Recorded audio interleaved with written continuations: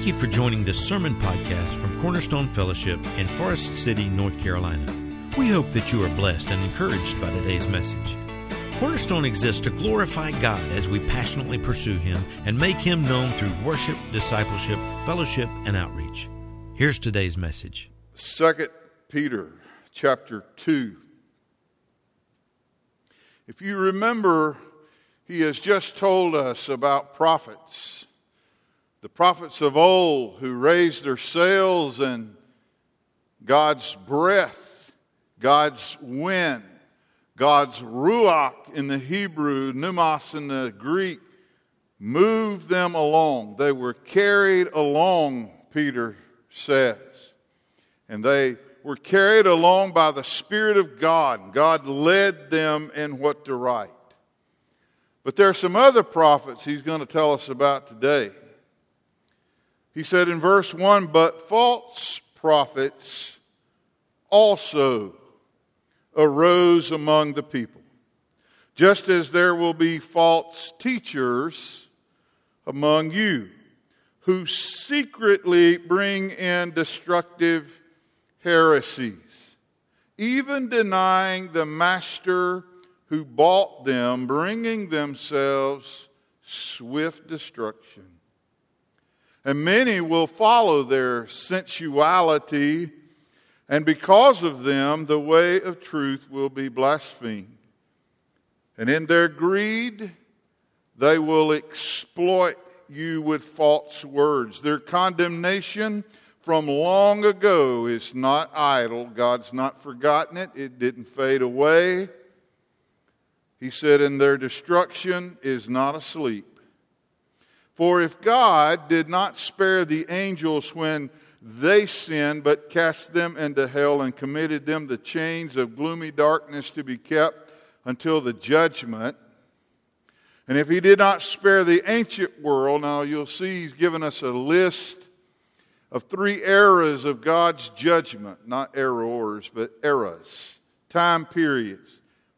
Before time began, possibly, the falling of the angels. Then He'll move to the ancient world and the flood, and then He'll move to Sodom and Gomorrah. For if, verse 5, He did not spare the ancient world, but preserved Noah, a herald of righteousness, with 7 others, when He brought a flood upon the world of the ungodly. If by turning the cities of Sodom and Gomorrah to ashes, He condemned them to extinction, making them an example of what is going to happen to the ungodly. And if He rescued righteous Lot, greatly distressed by the sensual conduct of the wicked, for as that righteous man lived among them day after day, he was tormenting his righteous soul over their lawless deeds that he saw and heard. Then the Lord knows, here's the promise, He led up to it all this time, the Lord knows how to rescue the godly.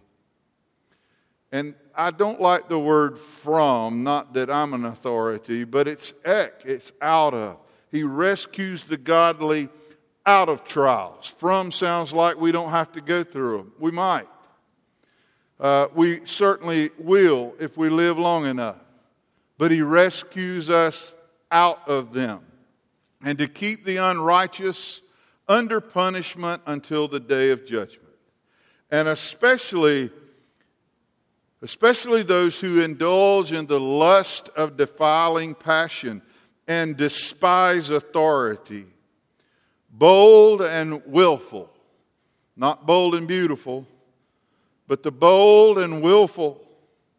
They do not tremble as they blaspheme the gracious or the glorious ones, whereas angels, though greater in might and power, even they do not pronounce a blasphemous judgment against them in the presence of the Lord. Our last verse, but these, like irrational animals, creatures of instinct, born to be caught and destroyed, blaspheming about matters of which they are ignorant, will also be destroyed in their destruction.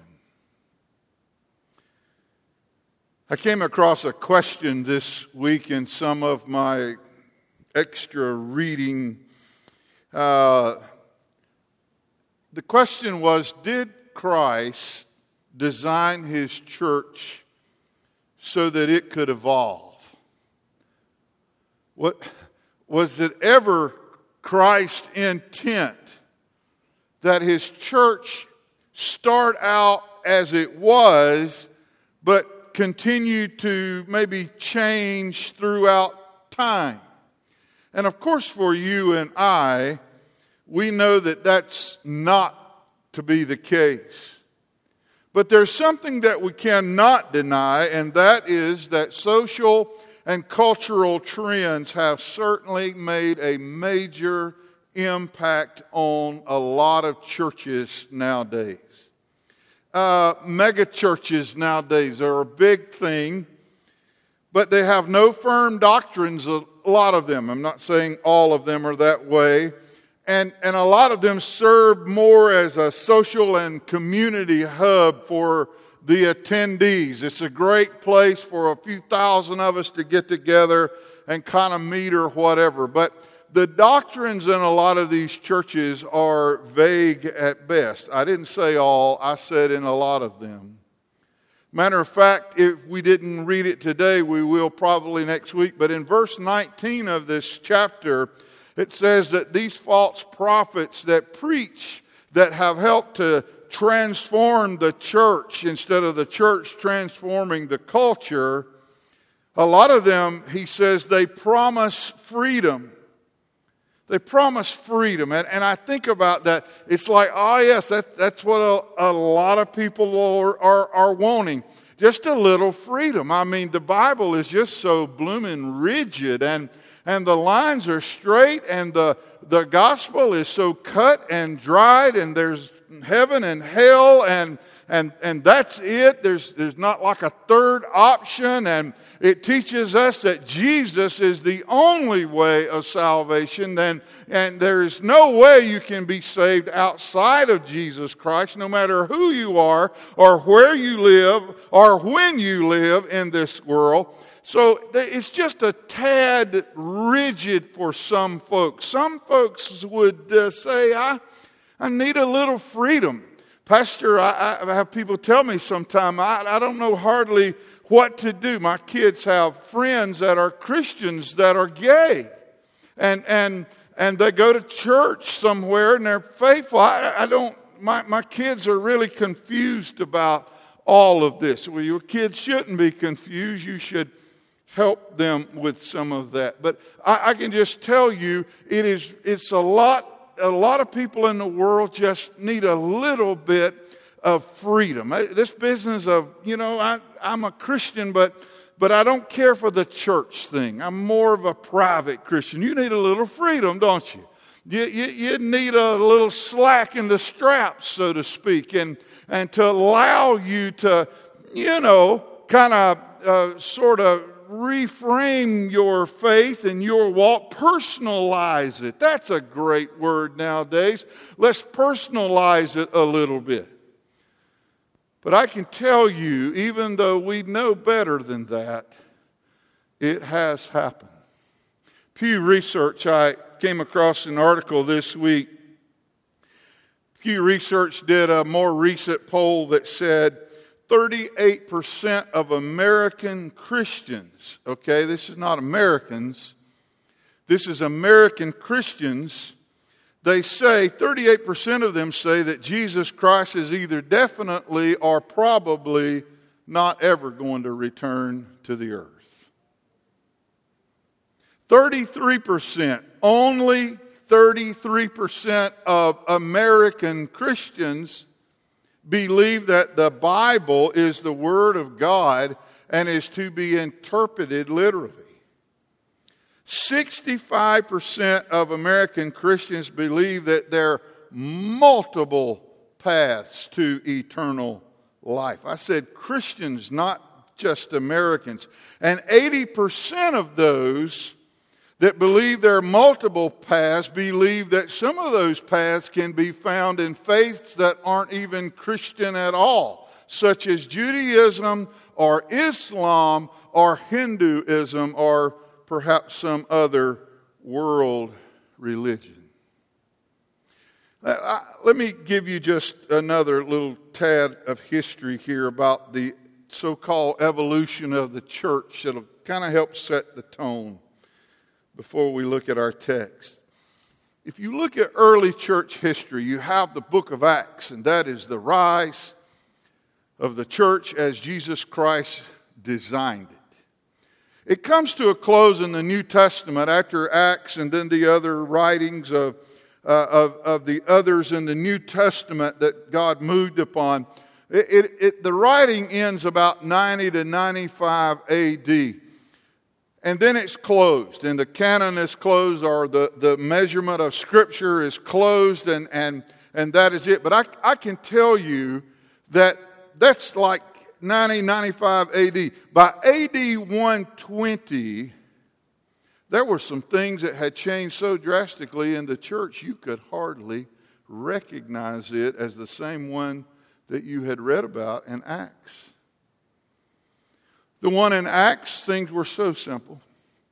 You had multiple elders like we have here. Sometimes they're called pastors, sometimes they were called overseers, but they had multiple pastors. But by 120, AD 120, that's not very long, we already know that a lot of churches had gone to just one pastor in leadership, and in some areas you would have one pastor over many churches. And these elders, these shepherds, these overseers finally became known as bishops. And I'm moving pretty fast here through history, but it didn't take long until the church in Alexandria, Egypt, the northern part of Africa, and the church at Antioch up near Syria, and the church in Rome over in Italy, those three churches, their pastors became more powerful than anybody else, and they began to hold sway over all of the Christian churches. And then it wasn't long until the bishop in Rome began to have authority over the other two, and he finally became known later as Papa, or the Pope of the church. You didn't read any of that in the book of Acts. You didn't read a word of that in the New Testament, but you see how it's changed. And part of the reason is this. The church has become the Roman church. Because what happened is, by 313, Constantine, the emperor of Rome, he has already declared the Edict of Milan, which allowed Christianity to become a legal religion in the Roman Empire. And we've told you that story before. 67, 68 years later, Theodosius, another emperor, would make Roman Christianity the official religion of the Roman Empire. And it coupled with government, and the church and the Roman government came together and became so powerful that the day would come when the Pope himself would appoint the Emperor of Rome. How in the world did we get there? And it would stay that way for 1,000 years. And then we would have the Reformation, and we'd have several other movements. But I have to tell you, we never got back completely to what we find in the book of Acts. So many things had changed, and I do not believe that it was the will of God that this happened. But I can tell you, just like the false prophets we're about to look at, they're very subtle, they're very dangerous, they don't announce themselves when they come in the door. And these false teachings, and I can tell you, no matter how orthodox we try to be, I still see in churches that preach the word and should know better, I still hear from the mouths of Christians sometimes things that I am like, that is so not biblical. I'm not saying that, they got to agree with me. That doesn't matter a bit in the world. No one cares what I think, and they shouldn't. But it doesn't comply with Scripture. It's not based on Scripture. It's based more on how we feel or ideas that we have developed along the way. Peter warned us. Peter says, when Peter writes this is in the 60s at best, probably 62 or 3 AD. He says they're false prophets. They were in the Old Testament, and they're false teachers already. Ever since there have been good prophets, there have been false prophets. And ever since we've had good teachers, we've had false teachers. There's just not been a time in the history of the church when we have been without them. So let's take a look and see what Peter has to say about these false prophets. He says, but false prophets arose from among the people.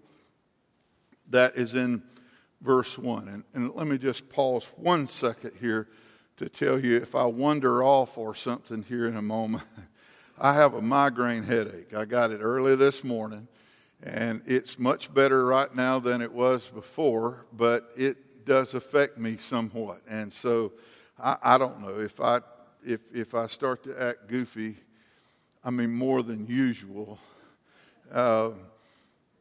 somebody lead me to the car. False prophets, he says, arose among the people.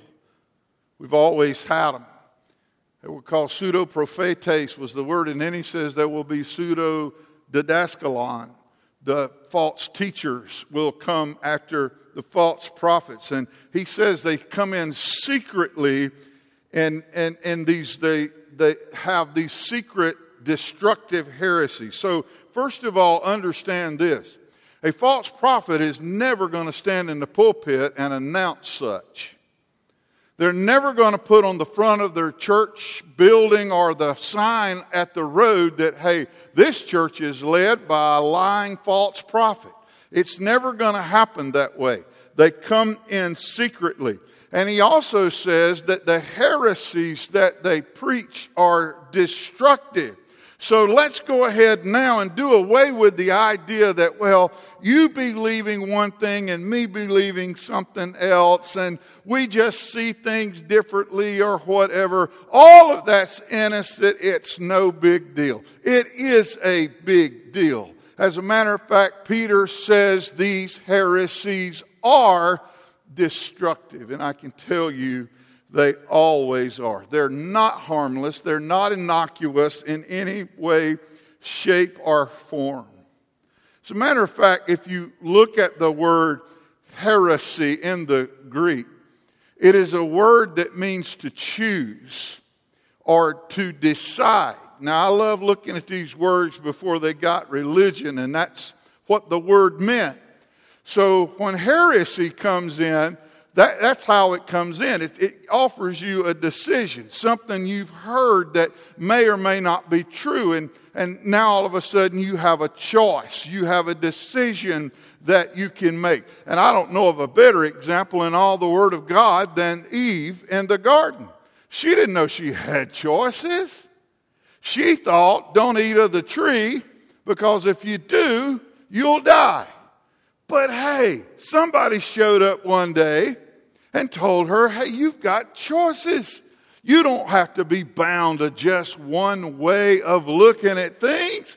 You can do whatever you like with some of these ideas. And man, it's always Satan does it the same way every time. He starts off as with deception.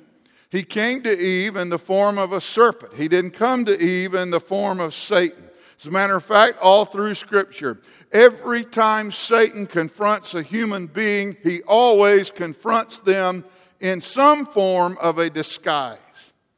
And every time, and I think this is kind of cool, every time he is in a confrontation with God, he always confronts God as himself.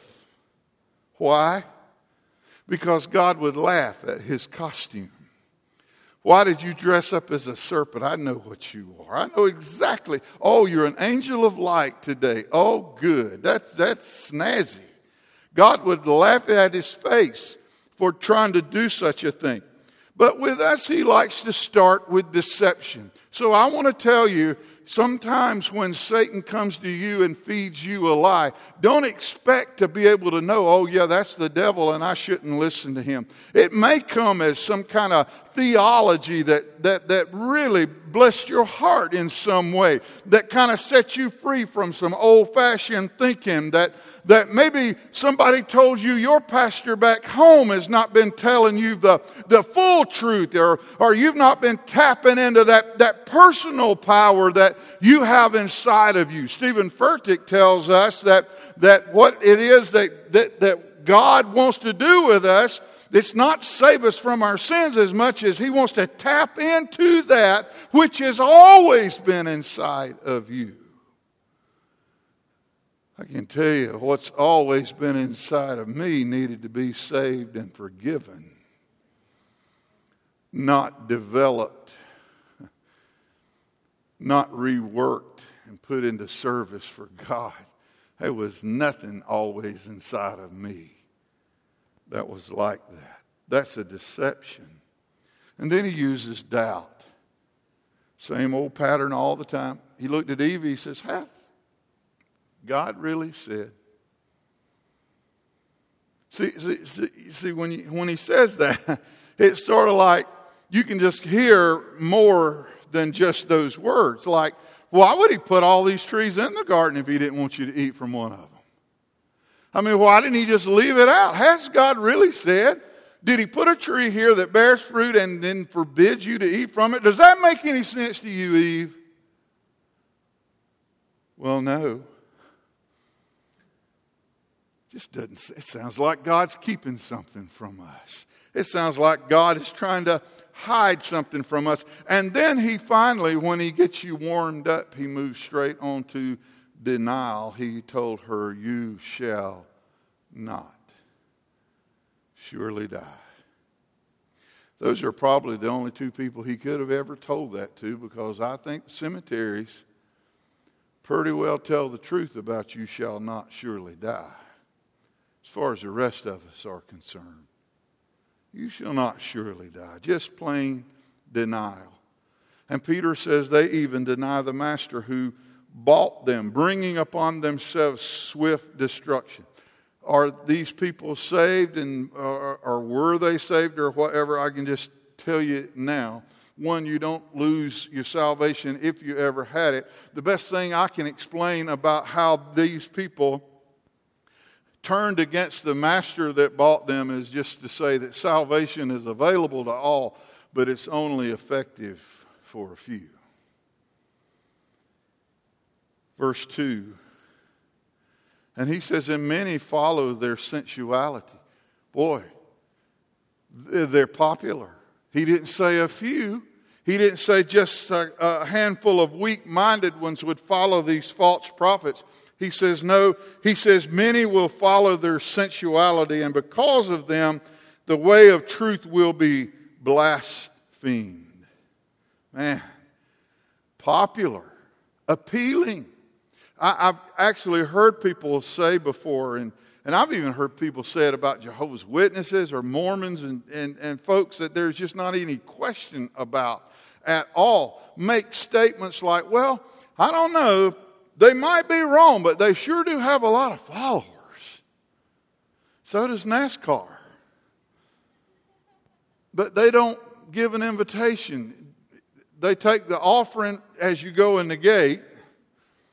They sing the same blooming song every time, and you have to sit beside people you don't even know. It's a wonder anybody would ever go to a NASCAR race. Those are all the reasons people quit going to church. No, I can tell you, they're very popular. Sometimes they'll have mammoth churches. And sometimes false doctrine is the very way they got those mammoth churches. It says, and many will follow their sensuality. Boy, that word, Aselgia is the word in the Greek, and let me just tell you, that is one powerful word. James Strong, if you've ever heard of Strong's numbers, he took the Old English Bible and gave every single word. I mean, the a and the and the and all of them, every single word a number. Now, he did us a great favor, because now you can go to that number on that word if you have a Strong's Concordance, and you can look it up if you have the Greek with it, and it's a tremendous help the way he mapped it for us. Strong's number 766 is the number for the word aselgia. I want to just read you his definition. Outrageous conduct. Conduct shocking to public decency, a wanton violence and wantonness and lewdness. Now, can you describe our world any better than that? Absolutely just shocking to public decency. Conduct that is outrageous and incredible violence. All of that comes from people who have these whacked out ideas. And many of them will claim they serve God in some way. But he goes on to say, and because of them, the way of truth will be blasphemed. Here's something we need to learn. I won't read them all, but in Ezekiel 36, it talks about the nations looked at God's people and said, you belong to God, but you're not in God's land anymore. In Ezekiel 36:20 says, these are the people of the Lord, and yet they have gone out of his land. Titus chapter 1 verse 16 says, some of these folks profess to know God, but they deny him by their works. They are detestable, disobedient, unfit for any good work. These are people that decided to cross the border, leave the boundaries of what God says we ought to do and be. And they ventured out, and God says, when my people did that, I mean, he allowed them to go into captivity, but their captors, the nations, the Gentiles, mocked God and mocked the way of truth, because here are these people that's supposed to know the Lord and are supposed to follow God, and they've turned their back on him, and they don't even live in his land anymore. Just remember that. It is sort of like, it's an old saying, if you're going to wear the jersey, make sure you play on the team.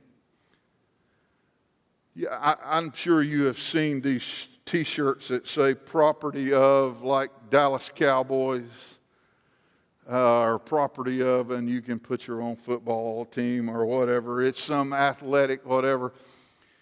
And you're standing there in Walmart, and you're seeing a guy that's, if he were a little bit fatter, he would maybe be as wide as he is tall or whatever.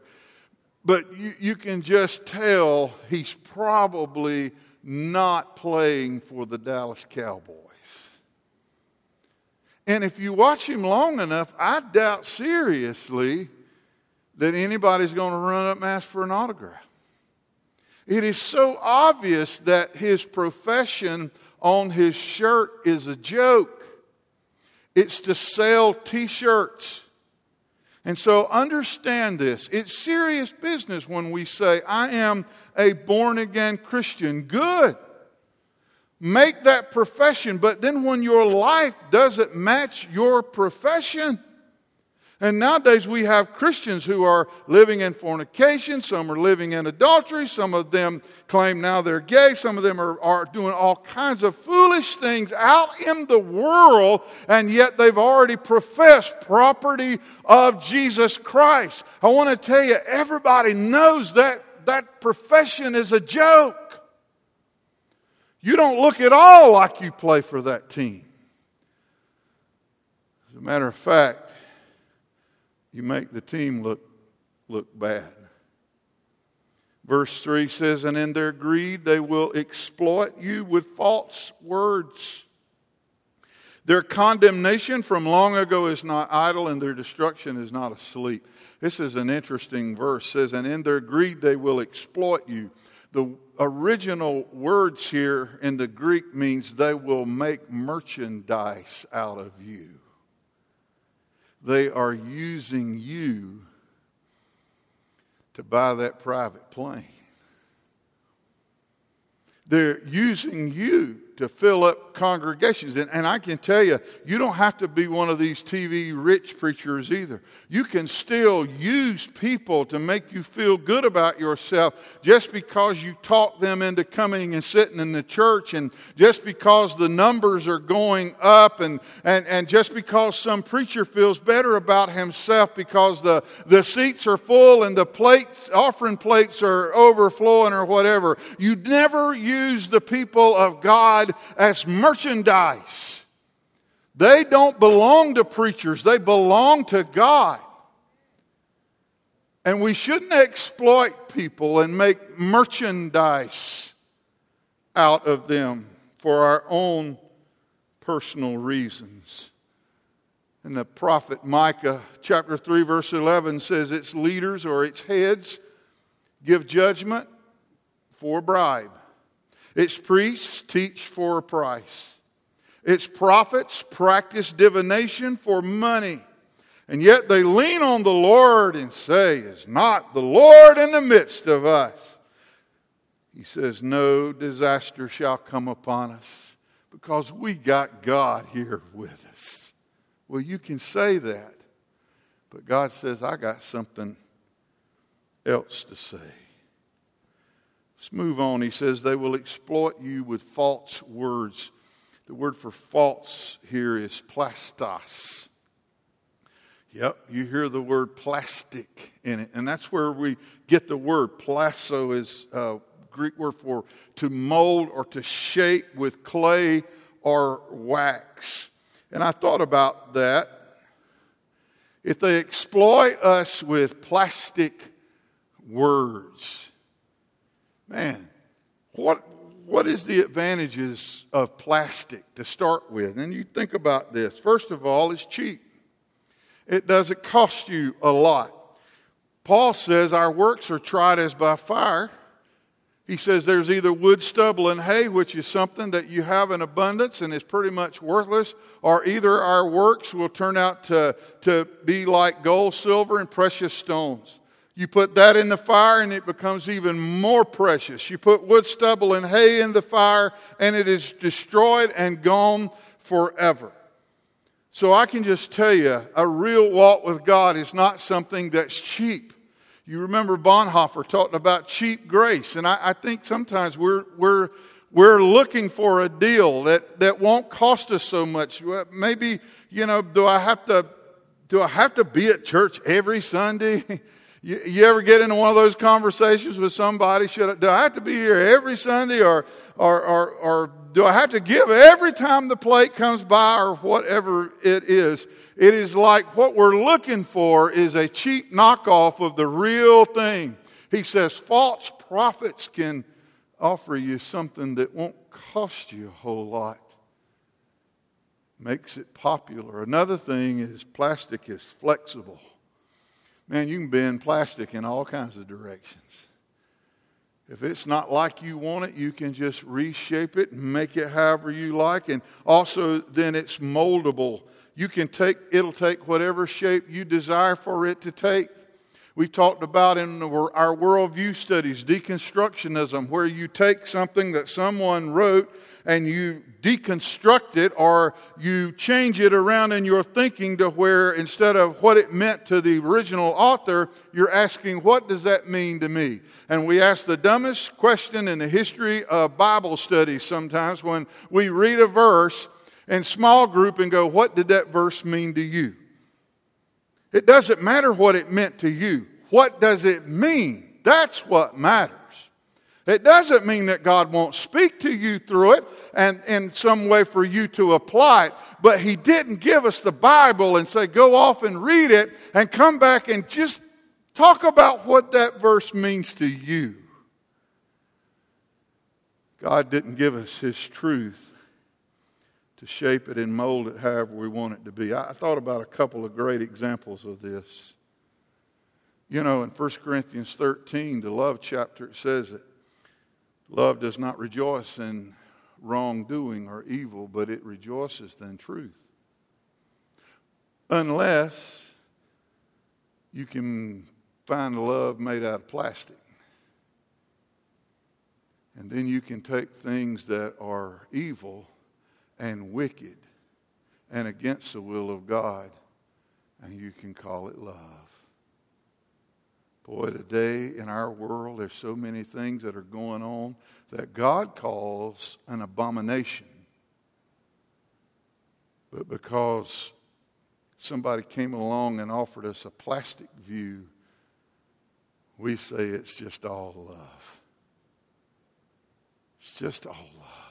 How can you argue with love, Preacher Mike? He loves him. I'm just saying to you, marriage, another great example. Marriage, pretty simple, really. One man, one woman, forever. I better go back over that. That's kind of long and complicated, isn't it? Let me break it down. One man, one woman, forever. And the forever part can get testy sometimes, can it not? You know, I think people that get married often, I really think that they believe our marriages, now their marriage, they had trouble. They fussed. Well, lo and behold, I didn't know that. I don't blame you. I'd have got a divorce too. We all fuss. My wife fusses.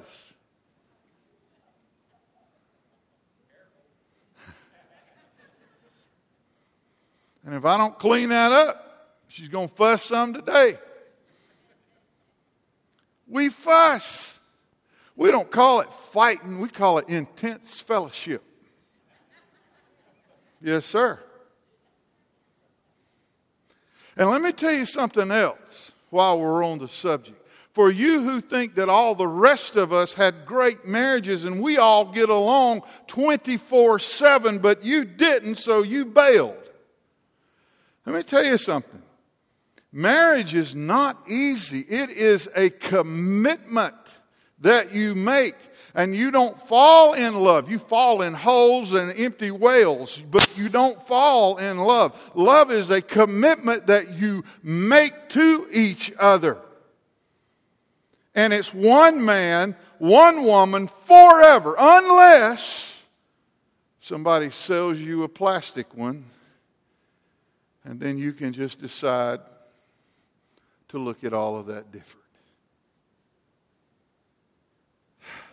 And today, we can't even stick with the one man, one woman. We've reshaped it and we've remolded it so it will fit our culture. Verse 4 says, "For if God did not spare the angels when they sinned, but cast them into hell and committed them to the chains of gloomy darkness to be kept until the day of judgment." He gives us a list of three here. The angels, he said God didn't even spare them, but he brought judgment upon them. I'm going to move on quickly here.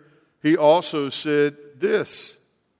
In verse 5, he didn't spare the ancient world, but he preserved Noah, a herald of righteousness. Now, this is his point he's been trying to get to. God takes care of his own, and those that serve him faithfully, no matter how horrible the world around you gets, God's going to take care of us. He preserved Noah, a herald or preacher of righteousness, with 7 others when he brought a flood upon the world of the ungodly. Man, You see, our world's been a mess for a long time. But God says one thing, I know how to take care of my own. And another thing he teaches us throughout this whole passage, don't ever think that I have forgotten about the wickedness you see around you. People that do things with impunity, people that just absolutely, today we have violence on our streets where somebody walks up to an elderly person and just knocks them unconscious for no reason whatsoever, just being wicked. This New Deal where they go in department stores now, about 25 of them, and they just grab everything they can while the merchant's standing there with his mouth hanging open. And there's nothing he can do because in some of these places the law says if it's, less than $900 or so, then there won't even be any charges. It is really incredible. We've had that kind of thing, though, for a long time. But God says, I know how to take care of my people. One of the things, dads, fathers, that we ought to learn from Noah. Noah built something that looked ridiculous to the world. Made him a laughing stock. But it protected his family from the wickedness and death around them. He built an ark in the middle of the desert. And men, I'm going to tell you, dads, you and I need to do some things that sometimes might look ridiculous. It just might look absolutely foolish. And the world around you might not ever understand. The other people's kids might not know why your child has to be home at a certain hour. Or why you check their cell phone every day. Or why you have some mechanism set up on their computer to know everything they looked at. I can tell you, I've had people tell me they thought it was ridiculous that when I raised my kids, I would go in their room and look at anything I wanted to look at anytime I wanted to look at it. Well, kids need privacy. Not in my house, they don't need privacy. If they want privacy, they can buy their own house. I'm raising kids. This is a war. See, we're going to have to get some gristle on our backs, Dad, and do some things that the world may think is stupid if we are planning on saving our families and protecting our children from the world around us. I wish Chase were here today. He had to work, but he knows I love telling stories about him. He was an exciting son to raise. We had moved to a new location one time. I won't ever forget, the little boy next door kind of did what he wanted to do. He was being raised by his grandmother, didn't have a dad in the house. One morning it stunned me. I went to wake the kids up for school, and Chase looked at me and said, I'm not going. Excuse me? He said, I'm staying home today. I mean, I was out of the blue. I just closed the door back, went and turned the shower on, went back to his room, picked him up, clothes and all, and helped him get started.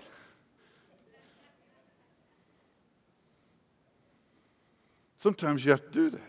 Now, some of you might be sitting here going, well, now I just think that, I don't know about that. I think kids need their space and kids need their this and that. Look at the world around us. Does that not help you to understand that what kids need are parents? They don't need you to be their friend, their buddy, their compadre, their partner in deception. They need for you to be their parents. And sometimes you have to do things that your neighbors may think are ridiculous. The kids your kids go to school with may laugh at them. But Dad, you've got to not care and you got to do what's right before God. I'm going to close. We have a world around us that teaches a lot of things that are not biblical. And the church has been easy prey. Part of it is because we as pastors, a lot of us didn't do much teaching. Our preaching might have been loud and fast and funny.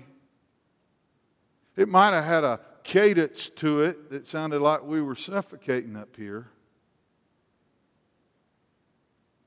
But it was about a mile long and a quarter inch deep, and we didn't teach people things. And I know sometimes here we might get in the weeds, and sometimes you might think, well, you know, I've even had people tell me before, you know, Mike, you're more of a teacher than you are a preacher. That kind of bewilders me just a little bit, because I want to tell you,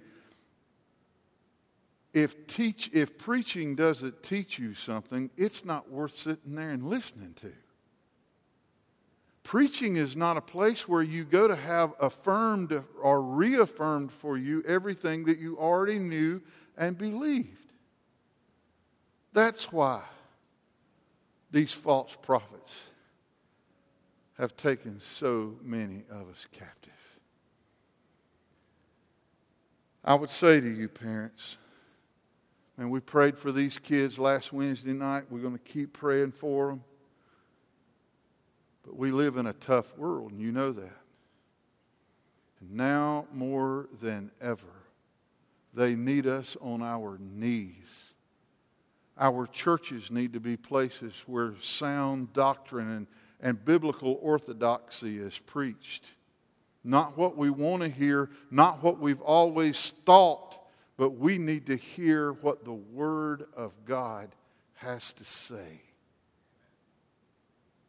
And we need it more than ever. Let's pray. Lord, I ask you, Father, please help us, God. Lord, sometimes, God, we know,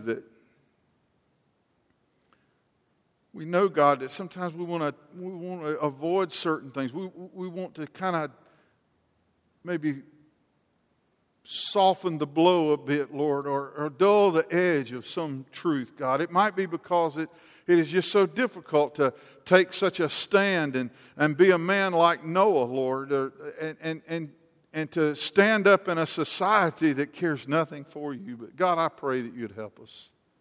Help us, Lord, to desire your word, to study your word, God. And I pray that you would help me as a pastor and these other pastors to make a commitment that with our last dying breath, we will preach the truth no matter what. Please help us, God. I thank you for a church. I thank you, Lord, for being in a place where I don't have to fight anybody to get to do that. And I praise your name for that, Lord. But I pray that you would keep us close, God. We're not beyond God walking away from your truth, Lord. We're not beyond making it personal or using people for merchandise, God. I pray, Father, that you would help us to take a good look at our heart often. Help us to see what's really going on inside, where our motives lie. Help us to be the pastors, the leaders in the church, God, that you would have us be. In Jesus' name I pray. Amen.